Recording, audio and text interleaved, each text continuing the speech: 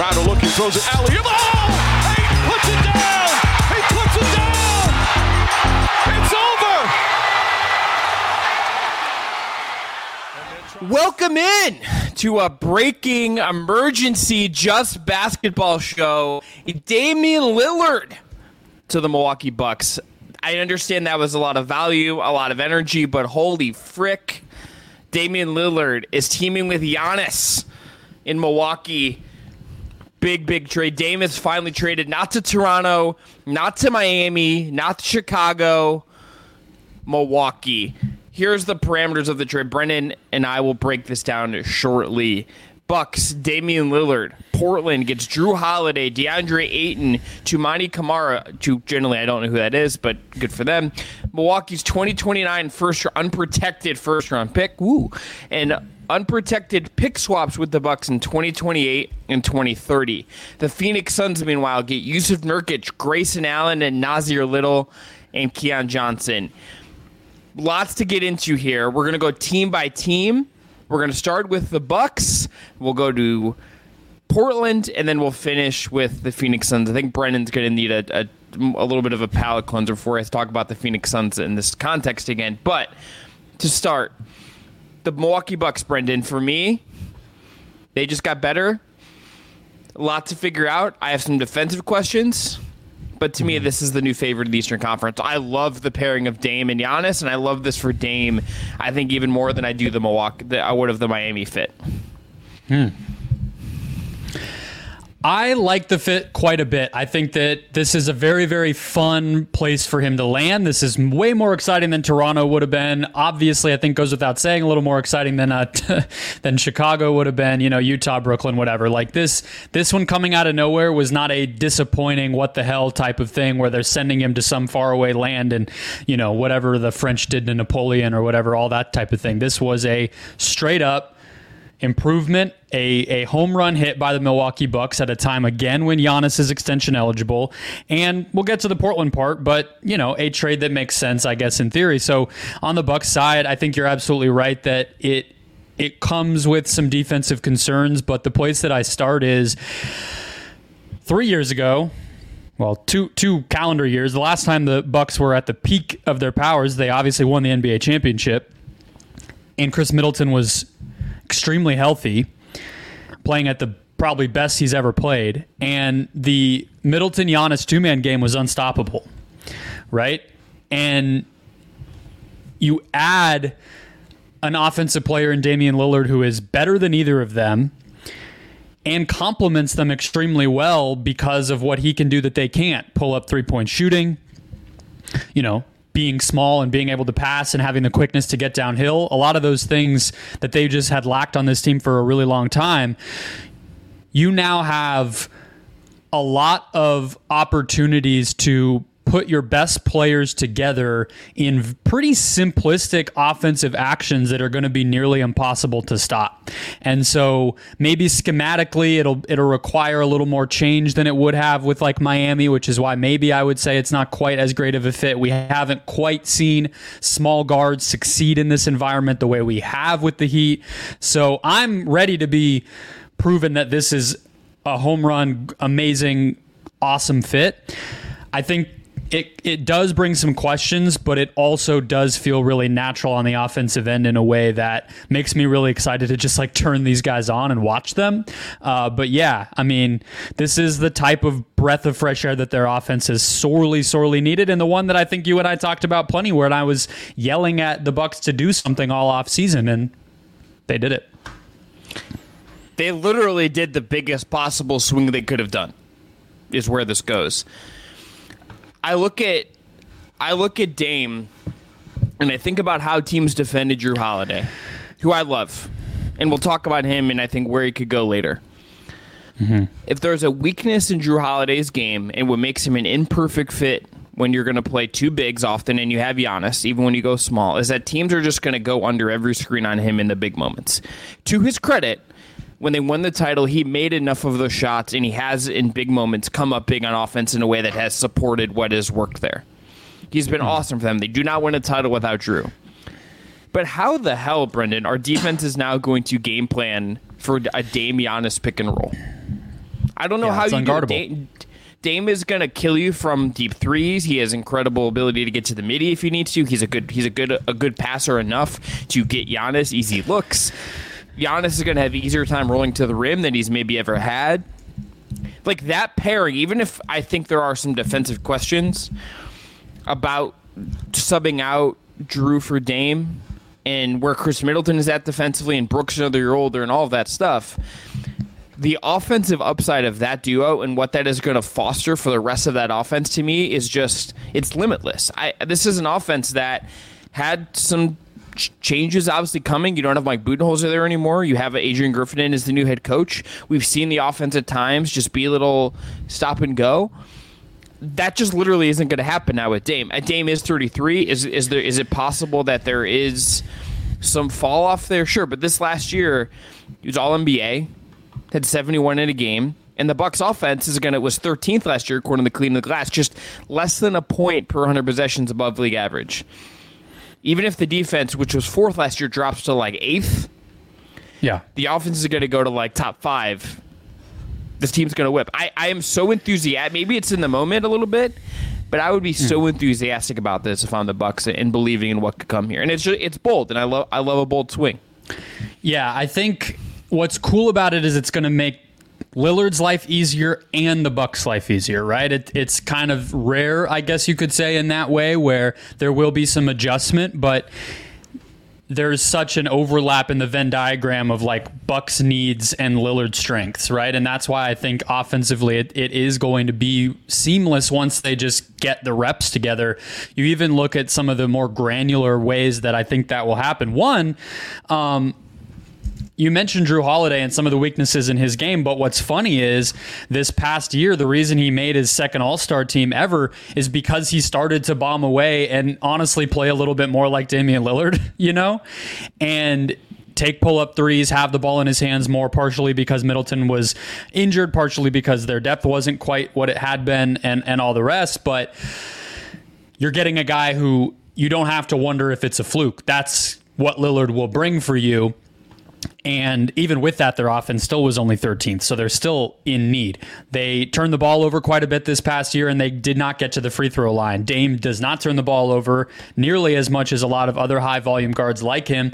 And aside from 2 seasons ago when he only played like 30 games and had the abdomen stuff, he gets to the line a ton, way more than any of their guards ever have. Obviously, Giannis gets to the line, and Middleton can, and Portis and whatever, but they've never had a guard who can consistently do that. So, yeah, whether it's the two-man game or even just you think about from Lillard's standpoint, when has he ever had a team where they can play 5 out or actually put shooters around him? I mean, this guy's best team was with McCollum, who is that, but otherwise, Mo Harkless, Al-Farouq Aminu, Yusuf Nurkic, like that was the best formation of a roster that Lillard's ever played against. He's going to be able to go to Milwaukee now and have lineups where, it's him, Middleton, Connaughton, Giannis, and Lopez, and they run a Lillard pick and roll, and Lopez is spacing, Middleton is spacing, Connaughton is spacing, or whoever they put out there. And I wouldn't be surprised if some of his efficiency numbers jump up as well. So it is a pretty cool opportunity for everybody involved here to change, but in a positive way. On the side of some of the concerns, and I have a bigger picture point to this shift that I think it actually does align with what we're seeing around the league, Chris, but the kind of reallocation of resources to more of the offensive side of the floor. Is there a player who you think of that kind of becomes more of an X factor now on this roster? Is there a specific set of things that you think they need to address with how they play, or who else they might add along the course of the season based on the fact that they switched out one of the best perimeter defenders for honestly one of the worst in this trade? Yeah, I think Brook Lopez, I think, and where he's at, I think becomes more important. It already was really important, but this is a 35-year-old Brook Lopez. I mean, you have to hope he can sustain another all-defense level season, and that becomes a really big deal. Now I think they also, too, Brennan, need to hit on some of their wings. Like, this could be an opportunity for Marjon Beauchamp to step up. He's going to need to defend. He has to be someone that not only can get buckets, but be a big wing defender for them and cover for some of that.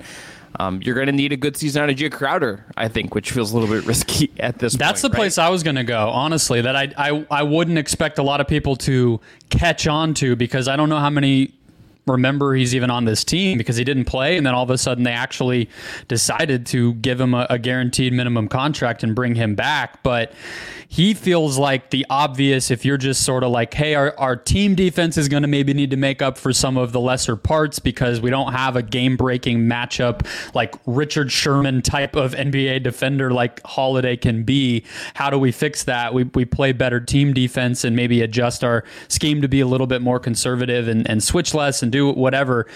He feels like an obvious guy. They also lost Grayson Allen in this trade, which we said at the top, but that's a big part of what we're talking about. So I think Pat Connaughton has been important for this team, but I don't know if he'll necessarily play more, but I would imagine that he's in more of their best lineups than maybe he used to be, just because they won't have a ton of other options in terms of two-way wings who can knock down shots. I mean, Malik Beasley is now an important piece for them. Like, they're going to need him to be a rotation piece for them and make shots. And like, he's not a defender in a way that I think will kind of behoove and help them navigate some of the losses that you're going to feel without Drew. But he's going to be he's going to need to play. I mean, I think particularly if Beauchamp is up and down, he's 26. Like, Malik Beasley's 26, Beauchamp's 22. If you're going to tell me at a certain point that you need the 26-year-old just to be stable enough. Yeah, especially in the regular season. Absolutely. Just this team probably doesn't have other trades in it. Like, unless you're going to flip Portis or something like that, which I can't imagine they really want to do.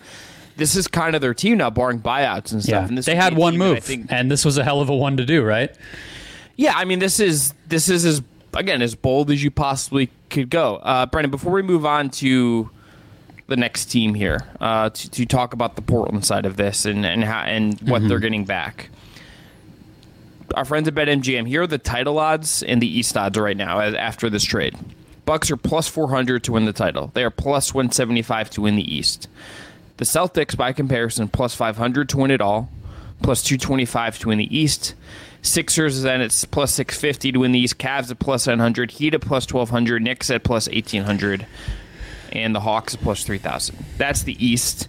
Title odds, Nuggets plus 475. Celtics, who I mentioned. Suns plus 650. Lakers plus 1,200. Warriors plus 1,400. I would think today, if you asked me, who is the favorite to win the title, I think I would go Milwaukee, even with some concerns. I don't look at any of these teams and think that it's a clear-cut favorite. I think in the East in particular, the top of the East has so much potential dysfunction and change built into it with what Boston's metamorphosis, with this trade for Milwaukee. Like, there's a lot of shakiness in there, right? Well, that's what I was going to ask. Who did you think it was before this? Did it change? Did you think it was Milwaukee and now it's like super Milwaukee, or was there another team you had and this changed it for you? I was probably like 51, 52 Milwaukee, and then like 46 Boston, and then like 2% the field, somewhere in there. And now I'm probably like 60% Milwaukee. Yeah, I mean, I guess we'll probably talk about Miami later, but they had been who I had penciled in as the favorite, because I did really like the fit they're gonna get with Lillard there. Yeah, if he had gone, I think that fit was, as I alluded to, a little bit easier to picture. So I just thought that they would hit the ground running. Obviously, he's not going there. That team's not going to be in the conversation, in my opinion, although, we'll all have egg on our face again when they do it once more next spring and we watch them come back from the dead and they'll lose to the Bulls. They'll lose to the Bulls, and then they'll, make the finals again. That's how this works. Exactly. But yeah, I mean, I don't know. Maybe there is an opportunity to just hit on it here, because I have it in our notes, and I think you mentioned Boston, and it's a good jumping off point. But every NBA contender, Chris, that made a major deal this offseason, besides you could convince me either direction on Memphis, prioritized offense. Kristaps Porzingis, the Bradley Beal trade for Phoenix, as well as this trade for Phoenix. I guess Denver didn't necessarily shift its identity, but they've been leaning offense. Chris Paul to the Golden State Warriors. Obviously, the Lakers, I would say probably Christian Wood, bringing back D'Angelo Russell. Like, they on the whole, leaned offense. They definitely didn't try to go bring in some defensive center to play next to AD or anything. And I'm sure there's examples I'm not even thinking of. The Clippers even chasing James Harden, right? Like everywhere around the league, offense was the name of the game. And I wonder where you think that's coming from, and if you think the answer to that question is just Nikola Jokic won the title and teams are scrambling to keep up. I think it's a really good question. One I wish I would have thought of myself, if I'm being honest. I think my gut answer would be looking at how the game is being played right now and how it's being officiated and what the skill sets are. And I think it is a more offensive-oriented league. I think it's in the rules. I think it's in how guys are playing. I think the amount of truly game-changing defenders, it doesn't feel as super high at times. And I also think those guys are even getting embarrassed at certain points. If you watch Jaren Jackson tape, Draymond Green tape, Evan Mobley tape, Giannis tape, whatever, Marcus Smart tape, these guys are still going to get busted up sometimes because the offensive skill is so high. And I think if you look at how Denver won, this exact situation, we don't have, he got punked by Jimmy Butler in that series.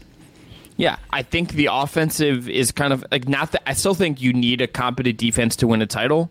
I don't think you can be a team that can't get stops and can't muck the game up in that way. I think you need to be able to go to that place to win a title. I mean, the Heat obviously did it, and they put together defenses to win things. I think some of the best net ratings in the league last year were led by teams with really good defenses. Yeah. But I think if you look at the offensive part of it, I think that's just the skill at the top of the league is so skewed towards the offensive side right now. Like, all of your best guys, even if there are guys with two-way skill, someone like Shea, for example, he's tilting way more towards the offensive end than he is the defensive end at this point, because the usage and the energy level on that end of the floor is up here, and the defense slips in a certain way then, right? So I think that's, to me, it. And I think Jokic probably is that to some degree. It's like, to beat Denver, I think every team is probably looking at Denver and saying, okay, we can't necessarily stop them. It's going to be really hard to actually contain that team over 7 games or any of the best teams, right? So what do we need to do? We need to improve our spacing. We need to be on guard. We need to be our own version of unguardable, and then pair it with a defense that is still really good, but maybe not. We're banking everything on the defense coming first. Even if coaches, I'm sure Adrian Griffin is going to be we need to defend at a high level, right? We know these coaches are still going to say that, but I think it's just the offensive talent and the way the game is played is skewed towards that in such an extreme way. And I think Milwaukee probably looked at itself in the mirror and was like, what is our weakness? What is going to hold us back? It's that our offense could get mucked up here. Dame solves all of our issues with that in theory. Yeah, definitely gets them a lot closer. I mean, I think to add to that, the only addition that I would make, because I think it's undeniable that the league works that way in 2023, but we just came off of a season where we spent all year talking about inflation of numbers. Donovan Mitchell, Damian Lillard, Giannis himself, all these guys scoring 50, 60, 70 points consistently in a way that we just had not seen. So I always think back, the best explanation of that side of things that I heard last year was from Jeff Van Gundy. And I think it was on Zach Lowe's podcast, and his most granular observation of why that had happened outside of the rules and the 3-point increase and all that stuff is how many teams and how many players on those teams are able to just put the ball in one guy's hands and say, do your thing, right? How many players in the NBA in 2023 can grab a rebound, run it up the court, and you get a good enough offensive possession out of that? I think a ton. And so, but what I think the Jokic part of it comes in is that he has no weaknesses, and so then the team has no weaknesses. And so I think what you saw with a lot of these moves is teams trying to basically address the fact that we need to have answers for everything. We need to have a way to play small. We need to have a way to play with spacing. We need to have guys who can score in isolation. We need to have times when our star players just cook, but other times we have to insulate them, whatever. So, like the Porzingis trade, I think is a great example. It's like maybe Jason Tatum's not good enough to just go out there and score 40 with hands in his face, getting pushed around for 48 minutes. But if we make life a little bit easier on him, even though we've been a defensively oriented team in the past, that might be the way to go about it. So I don't know. It's going to be something interesting to continue to watch, but it is an undeniable trend when you think about all the examples we gave, and now this one maybe being the biggest, of just the way that the Raptors won in 2019 or the Celtics almost won in 2022, where it's like everything's defense and you have just enough shot making. Like, I don't know if that's going to work, even though as recently as that, it did. Yeah. And I think the last thing I think to say about this, if you look in the East, if you look at the teams that they're going to play, I think they just became harder to guard for Boston, for Philly, for Cleveland, for New York, right? But what are all those teams also going to do now that they weren't that was really hard for them to do? For example, like, I'll use Cleveland as the example because I was thinking about this today after this trade.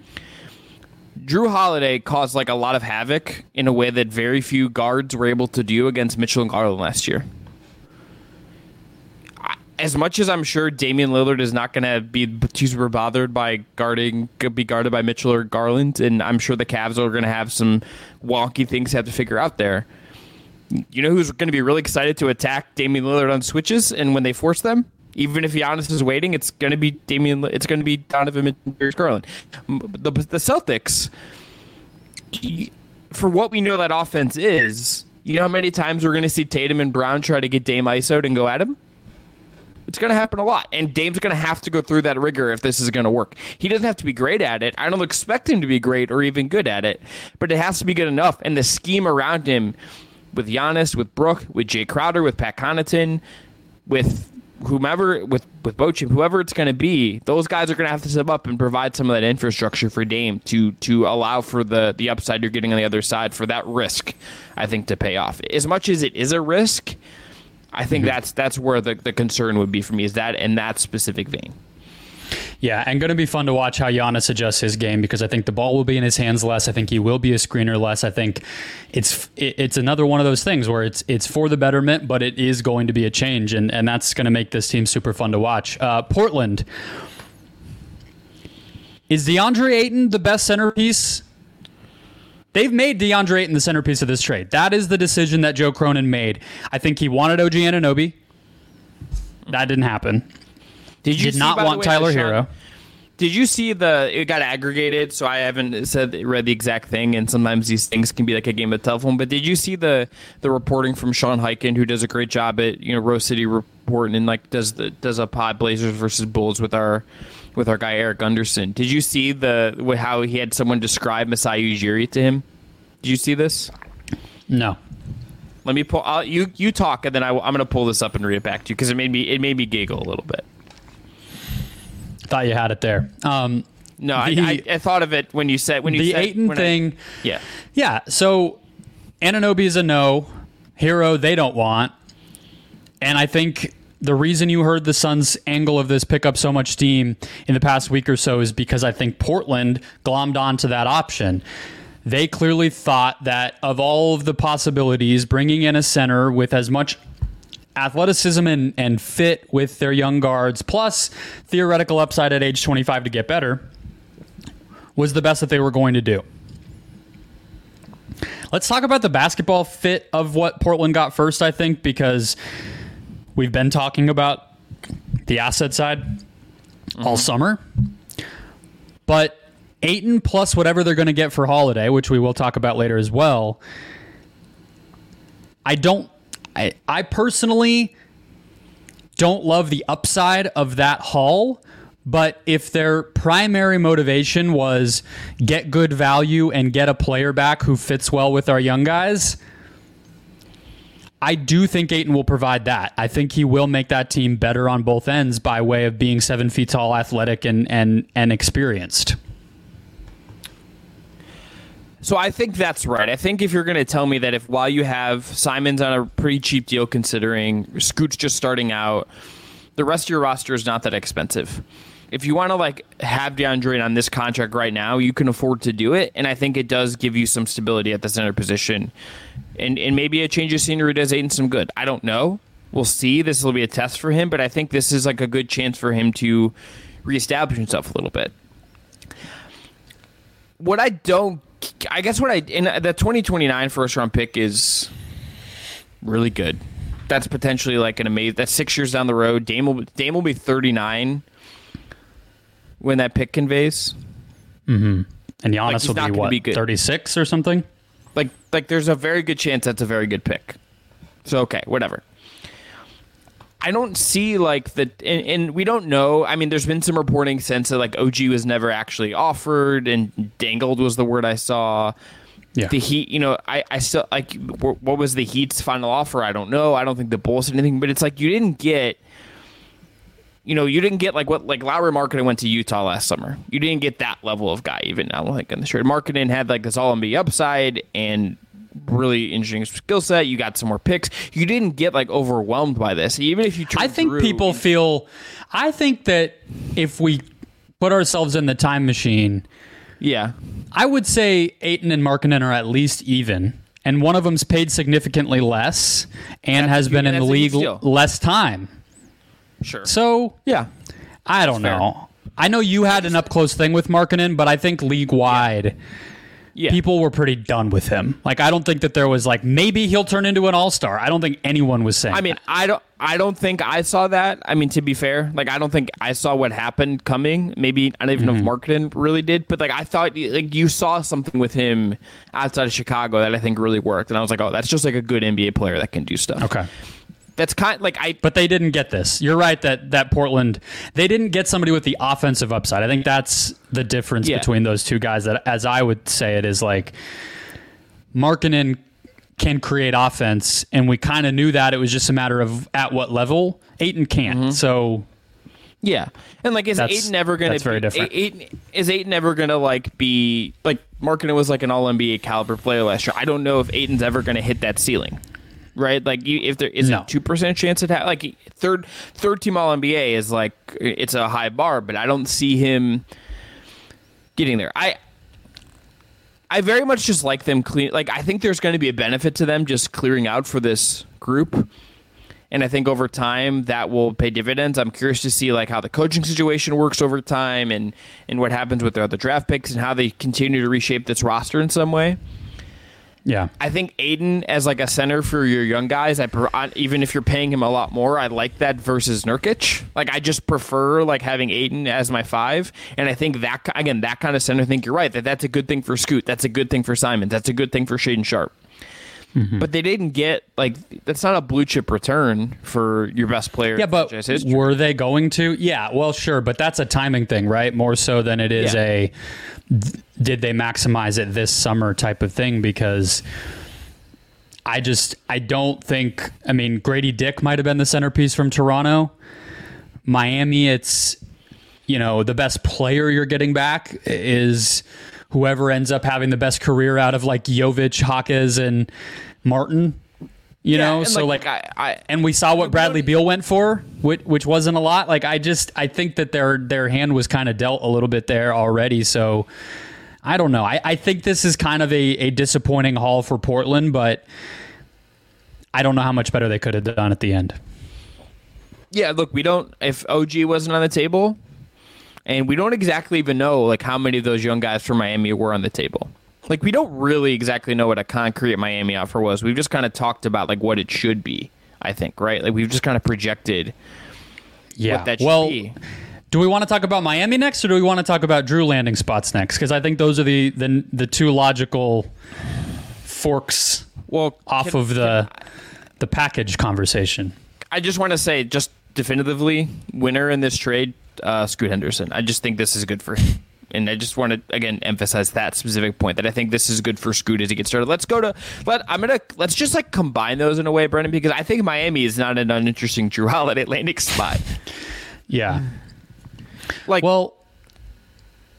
Okay, let's do Drew first. So I think, to your point, any team that was in the Lillard sweepstakes will likely call about Drew Holiday. They're not identical players, but I think what makes Holiday particularly interesting is that he plays the same position, but he's an easier fit and he's easier to get. So he's not going to up your ceiling quite as much as Damian Lillard, but you won't have to give up as much to get him. And like, for instance, the team I think of off the top of my head is, or at the top of the list that exemplifies this is the Knicks. Mm-hmm. I don't think the Knicks made sense for Lillard. It makes much more sense to pair Brunson with Drew Holiday. 100%. Exactly. So I think the list might actually be longer for Holiday than it was with Dame. I mean, there are some concerns, right? They are the same age. Like, they're both 33. When Dame, you kind of know the cost certainty, even if it's really high. Drew has a player option for $39 million. Are you gonna trade for him and get it? Like, I think that gets to be an interesting question. Well, and he's also talked about retiring after when he was a Buck, he said he would likely accept that player option, play out the remaining 2 seasons on his contract, and then likely retire. So that's under the surface of any team that would be inquiring about getting him. Can I tell you so the Knicks are a good one. I think the Heat are a good one. He can just be all in on that, and maybe it costs less. Other team that popped into mind for me, Sacramento Kings. Yeah, I don't hate that. I think they need a defender. Like, I just think they need a defensive piece to kind of be a bridge between Sabonis and Fox, neither of whom are strong defenders for their position. I think we saw, as competitive as they got, I think that's the kind of piece that Mike Brown could really utilize. It's looking at their salary cap right now. It's getting there to the salary number you need to get to for them is a little tricky. Like, and that's one of going to be the hard parts of this trade. It's Herter and Monk and what else? Yeah. It's like, okay, then you're also trading away like guys I think you also would want to keep around Drew. It's like if you trade Herter and Monk, you're losing a certain energy that I think provided your team a lot last year. They might not have the horses there for that. That's their salary's in a weird tricky spot. Yeah, they don't have, like, Harrison Barnes isn't as inflated as he was last year, and where you could have just traded Harrison Barnes and your picks and been like, all right, brother, let's get it done. Wouldn't be surprised if Philly got involved to try to make it a 3-team thing where he can be what they get for Harden. Kyle Neubeck has already had that reported. Would make a ton of sense. Really good cover for Tyrese Maxey, I think. Sure. And kind of would be cool to see him go back there. I mean, the thing is, Drew fits everywhere. Orlando?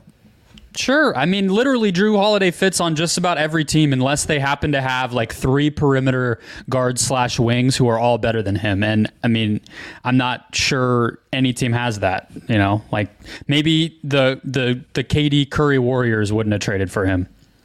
Other than that, everybody probably would sign up. But Isaac Okoro, Dean Wade, and Jared Allen. Perfect.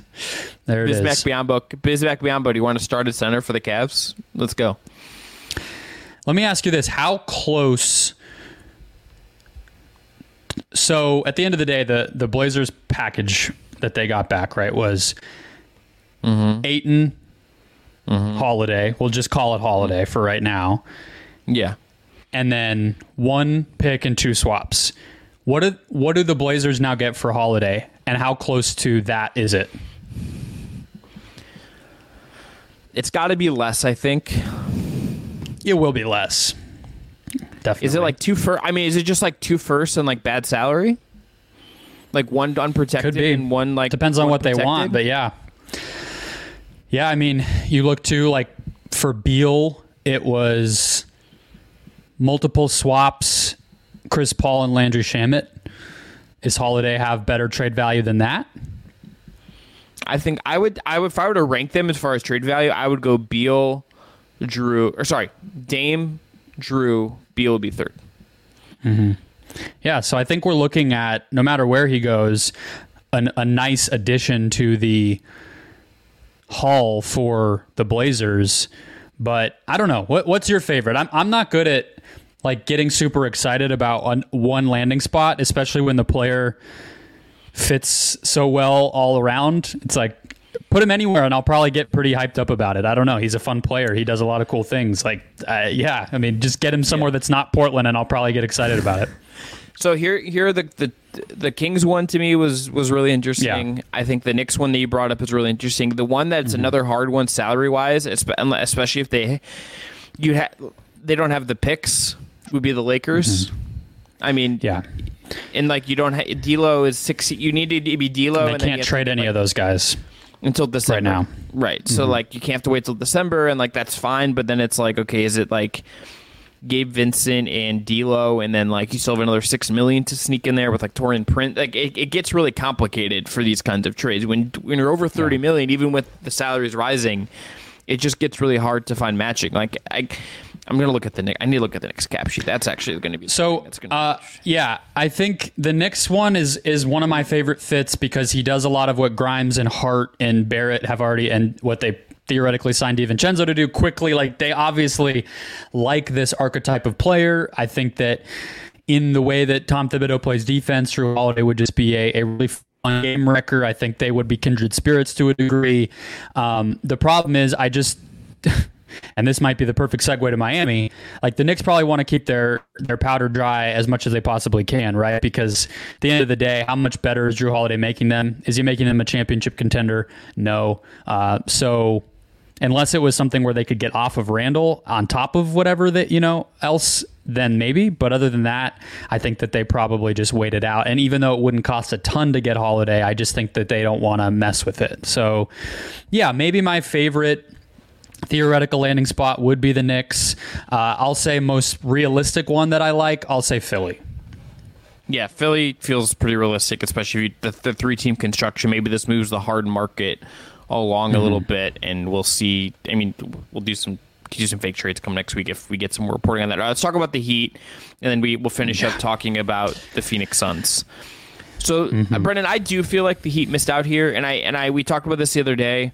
I really just feel like I really feel like one of the things the Heat have misjudged where they're at. Every reporting is like they believe in the team, they believe in the culture, they believe in what they are, they believe that last year wasn't a fluke. I'm sympathetic to some of that because I think the organization is the best in the league in a lot of ways. I believe in Jimmy Butler. I love Jimmy Butler. By the way, Jimmy Butler talking about tampering is hilarious. I don't know if he was like doing that in jest or if that's a real thing, but I hope he runs with this bit for a long time and just annoys people with it. I think that's funny. Sure, or embarrassing. One or the other could vacillate between the two. I just think we talked about this the other day, but Jimmy's 34. Pat Riley is getting up there in age. The rest of the roster kind of is what it is. Bam's in his prime. I think at a certain point you got to just say F it and go for it. Even in you're Miami, you're one of the you're one of the markets, you're one of the teams that I think they've proven this when they gave Dan Waiters like a pretty significant contract and paid Kelly Olynyk and did all that stuff for a team that really kind of overperformed. Like they will figure it out, and they always figure this out and are able to pivot even if it doesn't feel like they can. Just go get Dame, pay what it costs, and you have a much better chance of winning the title. And I like Jaime Jaquez. I like Jovic. Those guys are interesting. It's Dame. Just go get Dame.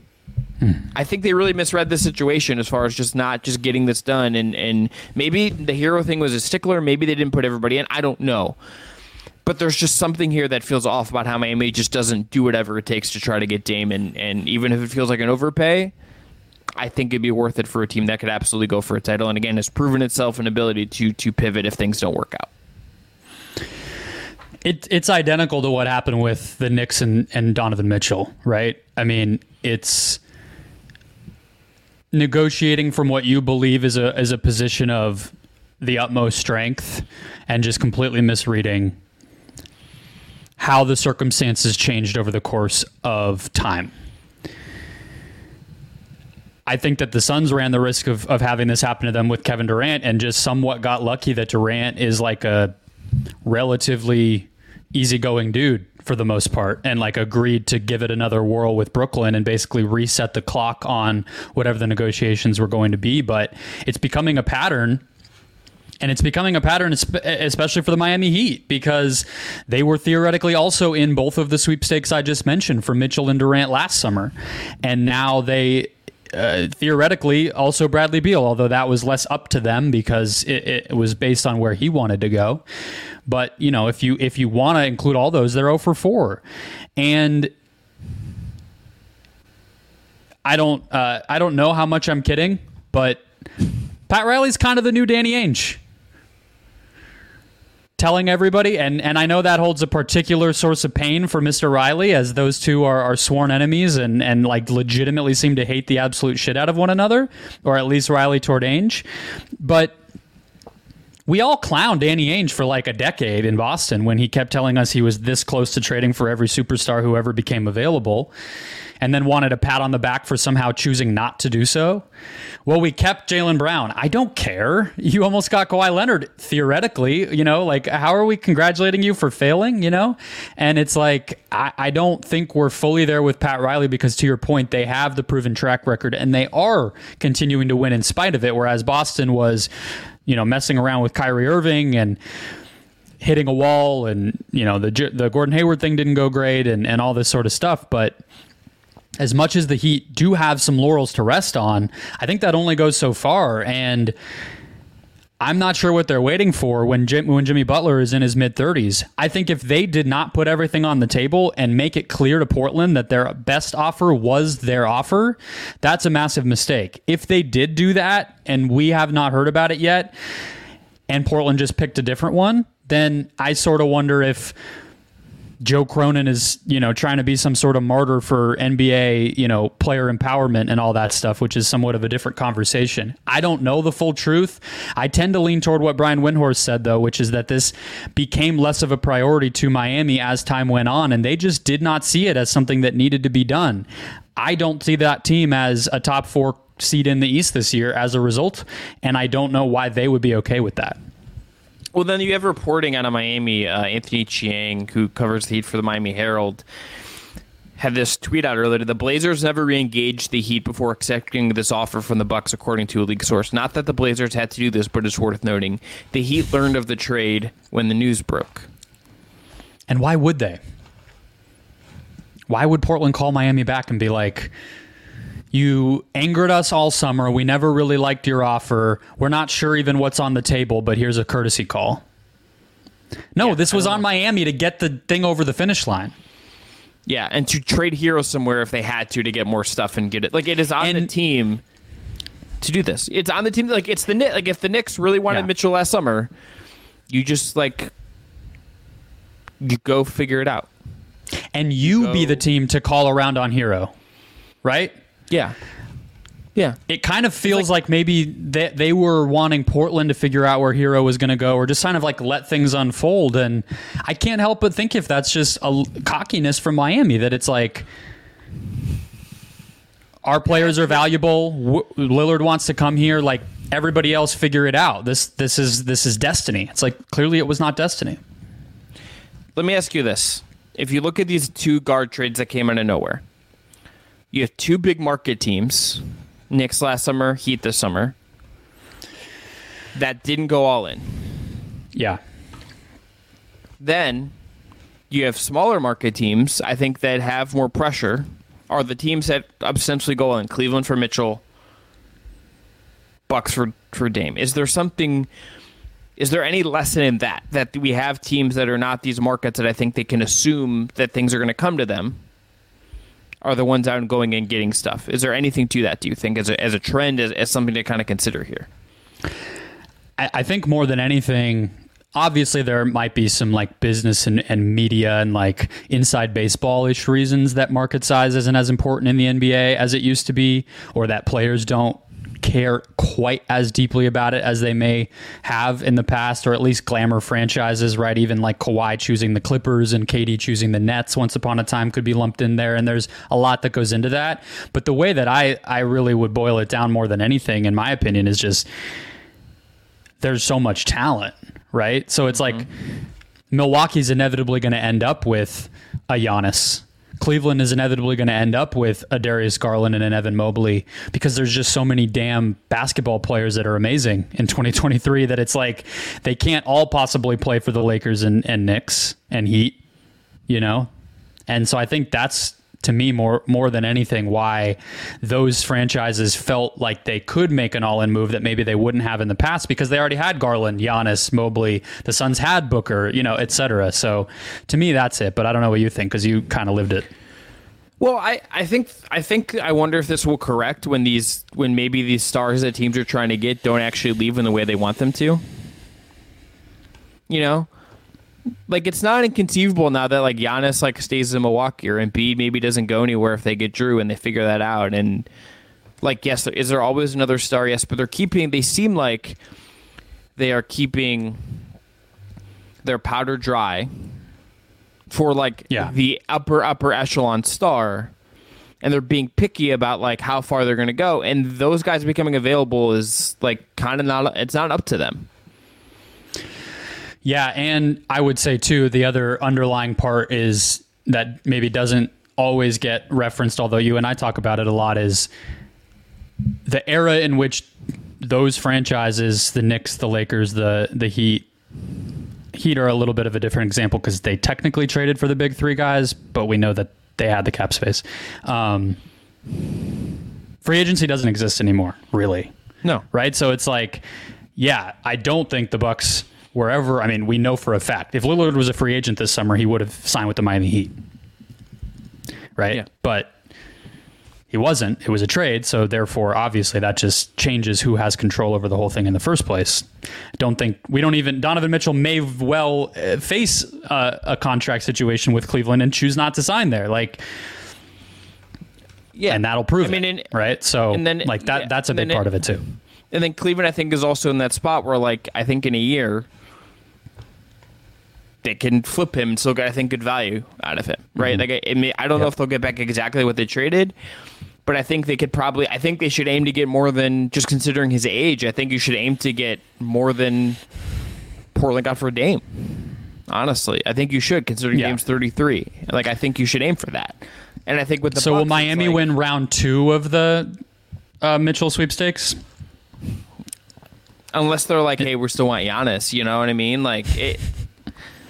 There's a real world where Mitchell, who's really good, just, like, isn't wanted by the bigger markets because they're, like, waiting for certain things, and he just, like, signs, like, a 5-year max with the Cavs. It's, like, not inconceivable that that's where that ends up for him. Because he's really good, but he's not, like, overwhelmingly good in a way that clearly gets you into title contention based on what we know about him so far. And, like, but that's a high bar. There's not that many guys that actually fit those parameters. Yeah, it's just crazy. I think with the Heat, I would not feel great if I'm in that front office that Jimmy was irritated enough to embarrass himself on social media like that right away. Because he's the guy where it's like, you can be patient all you want. I don't have one, and I'm 30 in my mid-30s, and I've done everything I humanly can do to get us over the hump, and I came here to do that. And, like, obviously, we don't know what everybody prioritizes. Maybe playing in the finals multiple times and coming that close is plenty. And I think Butler's proven himself. He doesn't need a ring. Like, that conversation is stupid, but it doesn't seem like he was thrilled with how things went today. No, can't wait for Heat Media Day to see how him and Bam and other guys talk. I mean, what does Tyler Hero say? Like, God. It's now like, yeah, Tyler Hero. It's gonna be awkward because he's gonna be like, I probably thought I was getting traded. Like, that is like one of those questions in media day that I understand why it's uncomfortable to ask, but you just have to ask, like, hey, did you think you were getting traded this summer? Is that why you took the Heat out of your Instagram bio and whatever? Yeah, they're in a bad spot, but they will give their, mafia-esque,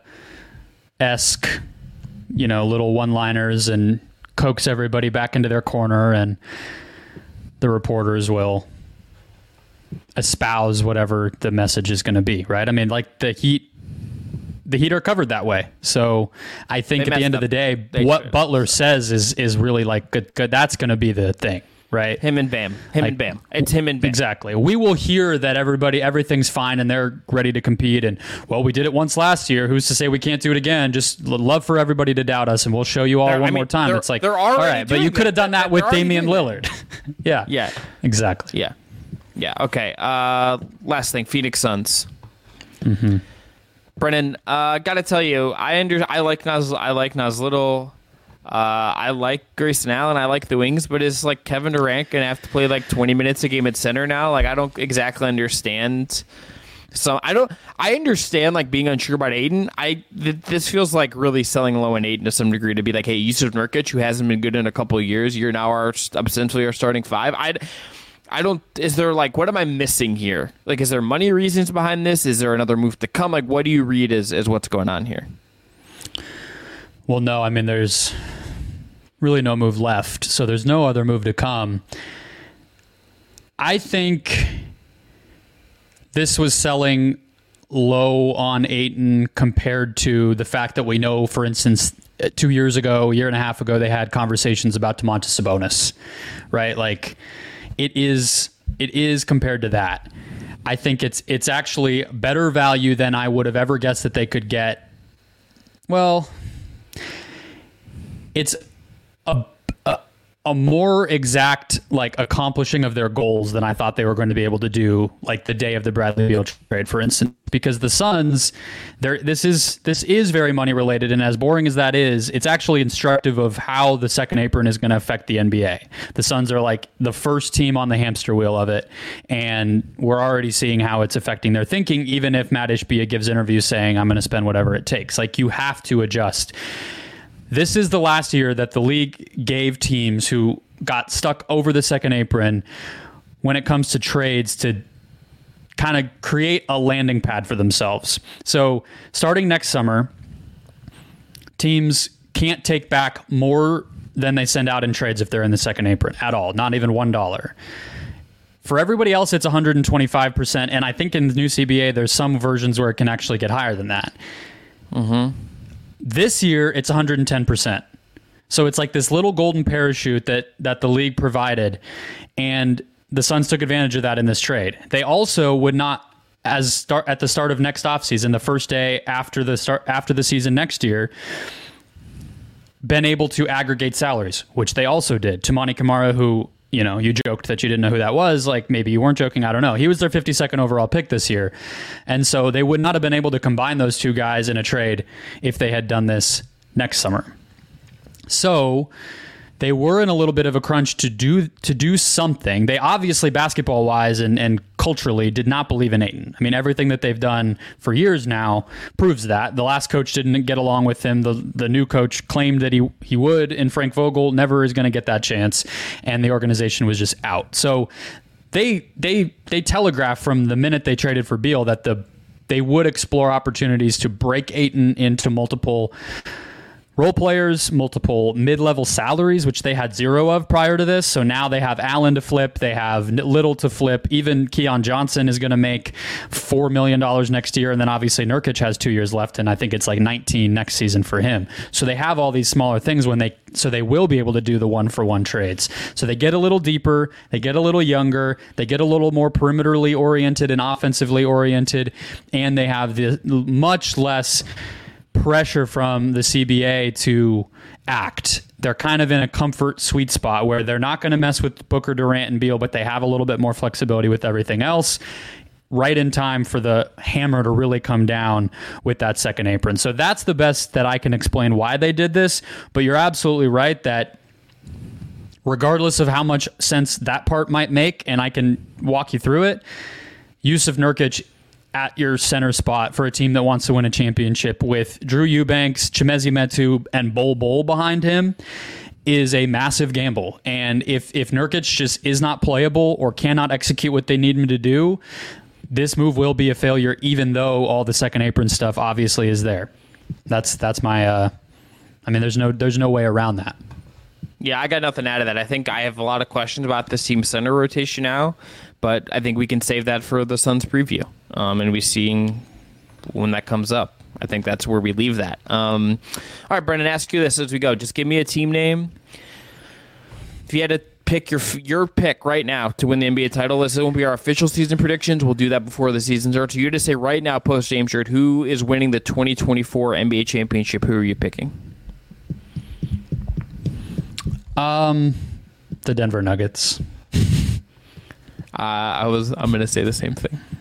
Yeah, at the end of the day, we're just Jokic simps and, have fully been baptized at the altar of the Joker. We're just watching them like he watches horse races. That's the vibe over here. I will tell you, I did for about 2 minutes while we were recording this try to come up with like an MPJ for Drew fake trade. Well, didn't they were kind of in the Drew sweepstakes the first time, right? Yeah, I think so. But I'm just like, just thinking about that a little bit. I don't think you really can do it, but I think about it. No. I mean, I think it's going to be a very top-heavy season, I think, in a way that last year wasn't, because Denver's not going anywhere, and then Phoenix and Milwaukee both, I think, have separated themselves from the pack a little bit. So there will be parity, but I think the moves we saw this offseason, I do think that there is a clear top tier. So I like that personally. Yeah. I like that it's like these teams are really the cream of the crop, and we'll see if anyone can break in, rather than last year where it was like, is anyone really good? Well, and I think also even that tier below, I think a lot of those teams have gotten better to some degree. I think the Knicks should be really good. I think the Cavs made moves that will make them better. I think, we'll see about Philly. I think the Lakers are like Warriors, Lakers, really, yeah. Like I think and the Kings, like I don't think the Kings have done anything that suggests they're going to take a step back, and maybe they just get a little more unlucky or something. But like I think we're going to have some really classes of good teams, even if I agree with you that there's a clear top tier. I think there's also like a really competitive tier right below that, and then it's going to be about who can any of those teams, the second tier, elevate themselves, and how competitive is the middle, how good. And then what happens when the Thunder make the conference finals? Look, Thunder Nuggets conference finals. Let's go. Sure, or Thunder Suns. My heart says one thing, my brain says a different thing, Chris. We'll leave it at that. But I'm conflicted. I'm picking the Nuggets, but it's no coincidence that I waited an hour so no one hears it. Look, Chet versus Nurk in the conference finals is the center matchup I think we're all demanding. It's the battle everybody's waiting for. Yeah, that's what the season's headed toward. Actually, but like that. Actually, if I was going to be an optimist about that, you tell me that's like the one matchup Nurk can't just like beat the crap out of Chet for like 5 games. He's the hero of the Valley of the Sun for a week. I'm ready. Yeah, everyone's just got Bosnian flags. They're like just ready to rock. All right, let's end there. Here's our emergency Dame pod. We'll be back tomorrow previewing the Atlanta Hawks, the Timberwolves, talking some NBA playoffs. The train does not stop here in just basketball. We'll talk to y'all next time. Enjoy the hoops and get pumped to watch Dame play for the Bucks. It's going to be fun. Basketball's almost here.